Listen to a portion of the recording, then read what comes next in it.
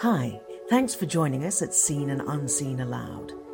This is where you get to listen to a curated collection of the editor's top picks of our recent articles.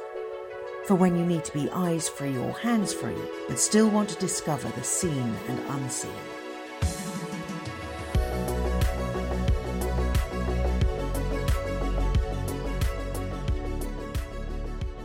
The Curse of Loneliness and the Hope of Kindness by Roger Bretherton. Loneliness kills. I've known that for a while. It dawned on me when, as an undergraduate, I first read the anthropological studies of the so-called voodoo death curse, an admittedly politically incorrect name for a horrifying phenomenon that has haunted me ever since. The studies, reported in the early 20th century, attempted to account for the highly effective way in which shaman in tribal cultures were able to pronounce death on aberrant members of their community. Often, within days of coming under the curse, the hexed individual was dead. It looked like magic. Psychologists studying anxiety became interested in this phenomenon as an illustration of the connection between social stress and physical health. On closer examination, they noted that those on the receiving end of a death curse not only came under the opprobrium of a powerful spiritual authority, but were consequently entirely isolated from the community that gave them their identity. The moment the curse was decreed, they became a non-person. They ceased to exist in the eyes of the collective. They became a ghoul, a wraith, an abomination to their people. They experienced a social exclusion so absolute and catastrophic that the stress of it killed them. Physical death swiftly followed social death. But the death curse is not confined to Stone Age tribes and agrarian collectives. It is a ubiquitous artifact of human social life. In subtly disguised form, it continues to stalk the industrialized societies of the West. We see it in any social situation that terminally frustrates our hardwired biological need to belong. When we are cast out of employment through redundancy, retirement, or sickness, when a social faux pas leaves us persona non grata, when our social media presence is more of a toenail than a footprint, when we fall foul of the charismatic leader of a workplace, a neighbourhood, a family, a church, we may for a moment shiver in the chill breeze of the death curse. We wonder briefly if the silence and the cold shoulders will kill us. We don't often think about the all-too-evident connection between belonging, stress, and health, but we should, because social connectedness is the primary way we as a species have made it thus far. Most of us are familiar with the physiological responses to acute stress. There are only a few of them. It's like a multiple choice test. Take your pick. A, fight. B, flight. C, freeze. D, faint. Or E, some bespoke combo of all of the above. We probably also have some recognition that those of us living in information economies tend to spend too much time in these stressed states of mind. They are designed for short-term threats like predators, not long-term projects on serial deadlines. The cortisol coursing through our veins, designed to deliver us from danger, now stops us sleeping at night and lurks behind all the major killers of our culture: cancer, heart disease, and depression. But before we get all that stressed out running and punching and standing still like startled rabbits, there is a more common everyday way that human beings deal with stress. Our primary way of navigating a challenging and threatening world is our equally hardwired ability to reach out to others, the social engagement system. This tend and befriend response is present in many species, but it reaches a particular level of genius in ours. Our capacity to form groups that can coordinate action through a sense of unified purpose is what allowed our ancestors to take down woolly mammoths and survive ice ages. Our principal strength comes not from our ability to make fists, but to join hands. No wonder then, given our history as an eminently social species, that loneliness, the perceived shortfall between desired and actual social contact, is experienced as a menace to our survival. It once was and still is. To fall out of connection with others is an existential threat. Clinical research has been reporting for decades that social support, or rather the lack of it, predicts and maintains pretty much every form of psychological distress we can bring to mind. In a small-scale way, I repeat that finding with my own students every year. We annually distribute a 19-item well-being survey to several hundred university students. Most of it asks about the good stuff, happiness, quality of relationships, sense of purpose, and so on. But one question asks them to rate, simply on a 1 to 10 scale, how lonely they are. Every time we run it on campus, this single lonely question predicts levels of depression, anxiety, and stress better than any other demographic. So it's good that loneliness is back in the news. Only last month, the US Surgeon General, Vivek Murthy, issued a report on the devastating health impact of loneliness. It affects a large proportion of the population. He cites 50% in the US, but UK estimates tend to be more conservative. It is apparently as damaging to our health as smoking 15 cigarettes a day, and twice as risky as downing 6 alcoholic drinks a day. Public health officials are partial to measuring mortality in fags and booze, but Vivek Murthy did something very unlike a public health official. He spoke about his own loneliness, how his very success in office had severed ties with friends and family, leaving him isolated, lonely, and having to learn to reconnect. He proposes 6 pillars for addressing the societal scourge of loneliness, but as yet no government funding has been allocated to the initiative. When the experts are asked what we can do about loneliness, they tend to advocate a multi-level approach. As individuals, we should get out. If we are lonely, there are things we can do about it. Volunteering, exercise, singing, therapy, reconnecting with old friends. Counterintuitively, we are more likely to benefit from activities in which we give something, in which we care or contribute. It is when we give to others that we know we are known, we matter. As groups, we should look out. Not everybody is able to overcome the barriers to social contact. Some people, through physical or mental disability, need others to look out for them. I witnessed a heartwarming example of this recently. There is a notorious character who lives locally. He dresses in black, has wild hair, walks with a limp, and speaks in grunts. He's harmless, but he scares children. I don't know what trauma or substance reduced him to this state, but he staggers past us twice on the way to his allotment. A few weeks ago, thieves broke into his shed and stole all his gardening tools. He was pitifully distressed. But within hours, the entire neighbourhood had mobilised through social media and equipped him with every trowel, fork and hoe that could be spared.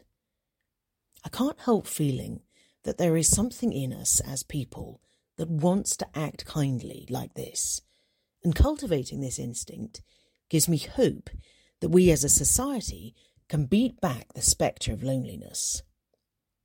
Which leads us to the third level of action. We need to sort out the dehumanising trends of our culture that inevitably generate and enable the pandemic of loneliness. As Mother Teresa famously observed, loneliness is the price we pay for wealth in the West. It is our true poverty. There may be something inspiring about the ruggedly individualistic, materialistically motivated, hyper-competitive ideal of success that presides over our culture. But the studies of psychological well-being unanimously conclude that every one of those motivating values leads to misery, distrust, and isolation. Loneliness, it seems, may not be just a bug in our software. It may be encoded in our cultural firmware, part of its operating system. Perhaps that is why most government-led attempts to alleviate the problem, in the UK and US at least, smack of tokenism. As the old organisational mantra goes, our social system is perfectly designed to bring about the outcomes it produces. So, what do we need? Nothing much. Just a completely transformed society. If only there was one of those knocking around somewhere.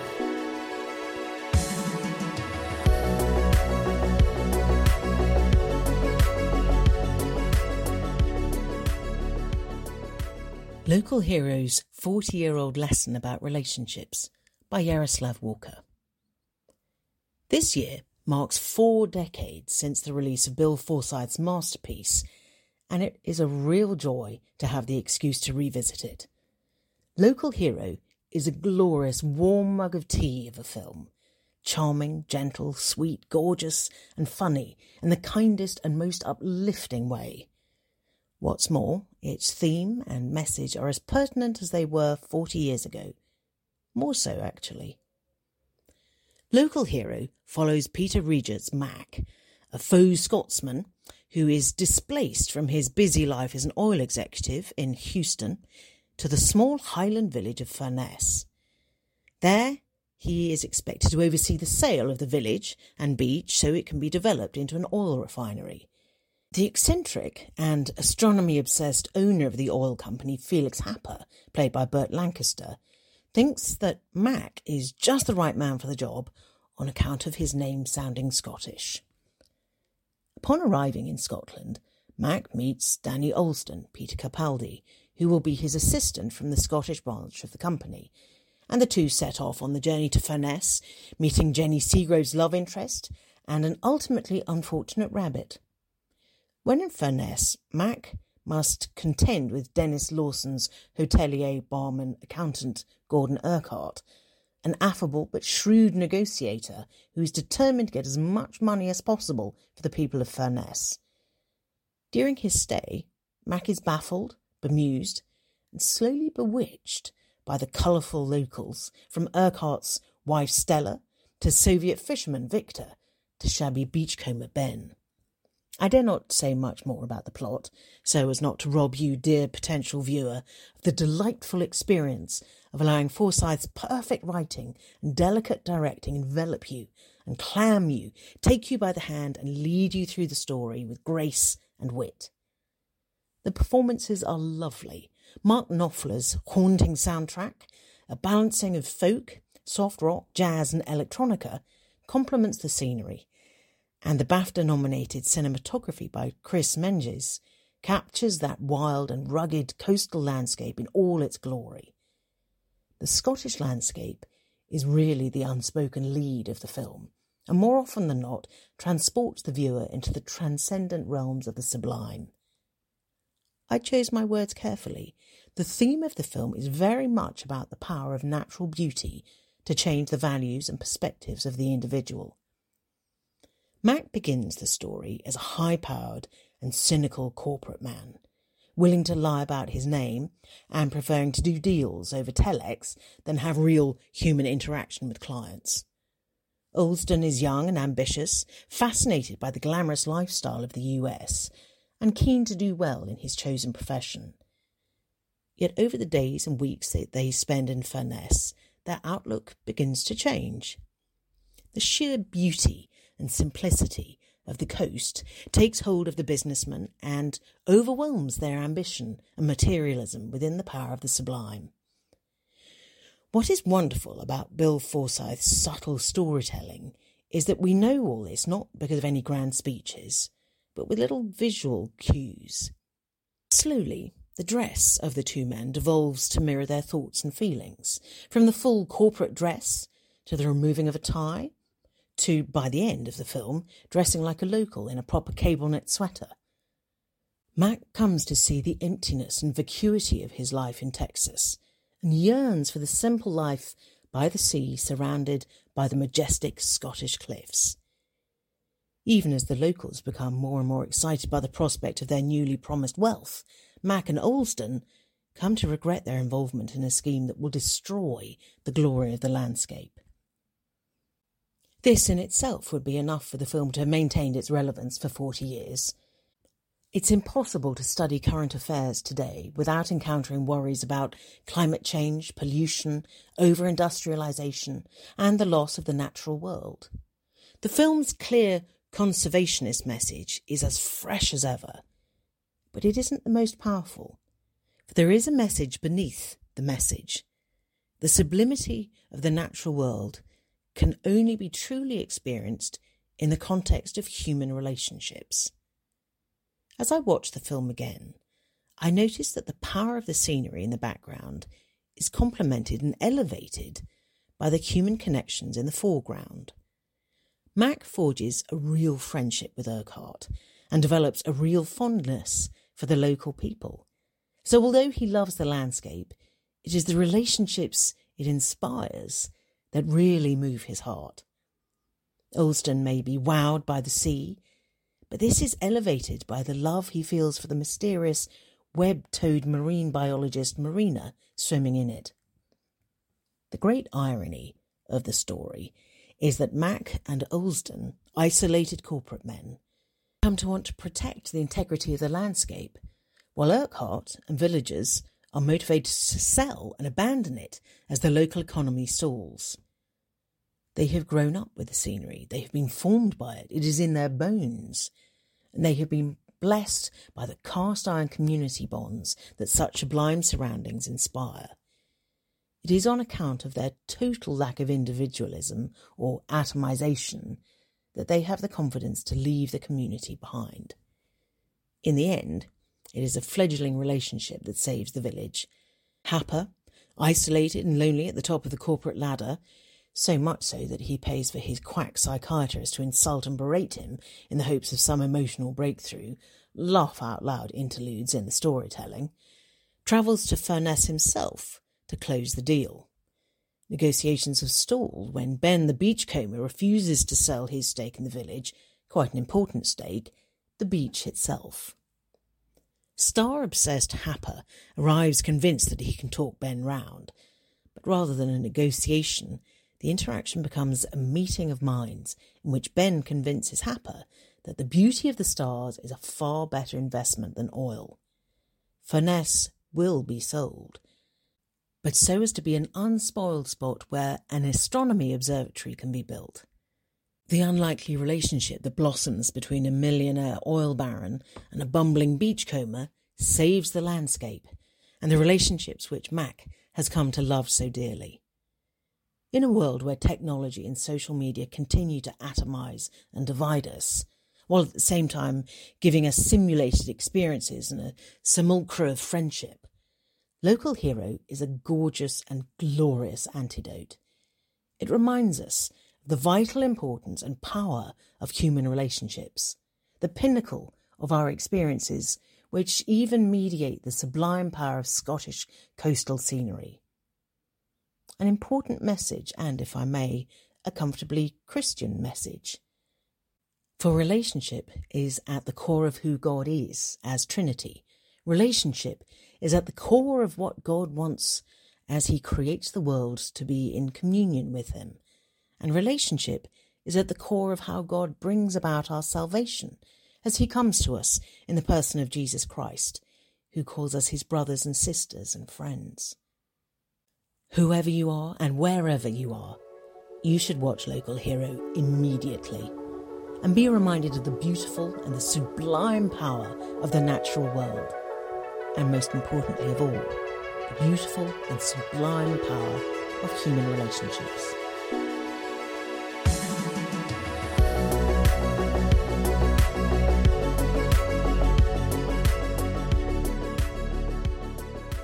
Listen to their stories. 5 Good Reads by Refugee Writers by Krish Kandiah. I heard them calling out to me as I walked down the street. "Hey, Packy, why don't you go back to your own country?" I carried on walking. I was 14 years old and I'd heard it all before. In fact, I couldn't remember a day when I didn't face a similar verbal barrage at some point. It didn't get any easier. It always hurt. When you are told something over and over again, you start to believe it's true. But I wasn't from Pakistan. None of my family members were from Pakistan. I had been born in the Sussex County Hospital in Brighton. I had a British passport, as did my parents. That group of people on the other side of the road were making judgments about me that were entirely wrong. I had to remind myself, like I did every day, they were the ones who were out of place, not me. They were the ridiculous ones, not me. I flash back to that moment sometimes as immigration persists as a top news story. Most days in the media I hear someone say today's equivalent of, "Hey, Paki, why don't you go back to your own country?" The derision is there, the bigotry, the racism, the aim to exclude and humiliate, the false assumptions and preconceptions. It's time to hear the other side of the story. Who are the refugees that are coming here? Why are they coming? What has happened to them to make them stay in a country that is not always as welcoming as it should be? How does it feel to be an asylum seeker or refugee in the UK right now? For refugees who have faced not just verbal abuse but physical assault, threats of torture and death, the very least we owe them is the courtesy of listening to their stories. As we approach World Refugee Day on the 20th of June, I would like to recommend you spend some time listening not just to the polarising rhetoric, but those about whom they are talking. The best way is to spend time in person with those who have been forced to flee their homes. The second best way is to read books written by or about refugees. The following are some of the most powerful I have read recently. The Lightless Sky, an Afghan refugee boy's journey of escape to a new life in Britain, by Gulwali Pasali. This beautifully written book will not only give you a fresh insight into the life in Afghanistan, but will help you understand why there are unaccompanied asylum-seeking young Afghan boys in the UK. Gulwali explains his dangerous childhood in Afghanistan and why his family paid to have him taken out of the country. This book draws you into the world of a young boy proud of his heritage, but fleeing a war zone that ripped his family apart. Gulwali's journey takes him from the mountains of Afghanistan with his grandfather to a roller coaster of a life in the UK, and how he became a carrier of the Olympic torch and an outspoken advocate for refugee rights. The Boy with Two Hearts by Hamed Amiri. I saw this gripping tale of Hamed and his family performed at the National Theatre in London. It begins with Hamed's mother, Fariba, taking the brave decision to give a public speech against the injustices of the Taliban in Afghanistan. The Taliban issued an execution order against her, which would likely have led to her death. The family sell their possessions and head out of Afghanistan to get anywhere they can to safety. There are added complications to their already challenging circumstances, as Hussein, Hamed's older brother, needs urgent life-saving heart surgery. It's a nail-biting story of love and loss, told with grace as the family travel across 7 countries to find sanctuary, finally, in Wales. My Fourth Time We Drowned by Sally Hayden. Sally Hayden did not plan to write a book about the world's most dangerous migration route, but when she received direct social media messages from refugees imprisoned in a Libyan detention centre, her life was turned upside down. This gritty story has won numerous awards for outstanding journalism and opens up readers' eyes to the desperate situation faced by asylum seekers in the Middle East and Europe. Sally writes with great precision and detail and offers a candid and challenging picture of life for those forced to flee from countries such as Sudan, Eritrea, Syria and Afghanistan. You Don't Know What War Is by Yeva Skalietska. Yeva Skalietska, aged 12, was sleeping soundly in her bed at her grandmother's house when suddenly she was jolted awake by a noise that sounded like a car being crushed in scrap metal.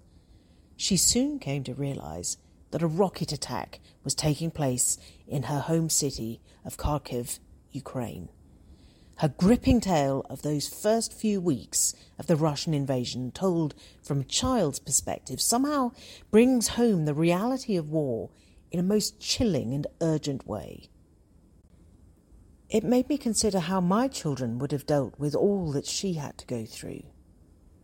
If you would like to hear refugee authors such as the ones that I've been talking about telling their stories in person, the No Place Like Home Literary Festival is taking place on World Refugee Day, 20th of June, in St Martin's in the Fields Church in Trafalgar Square.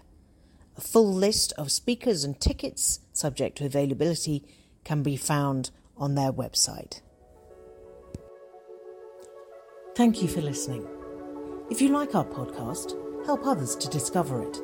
Leave a review and rate us wherever you get Seen and Unseen Aloud. Help others discover a world that is greater, more full of meaning and sense than they might ever have imagined.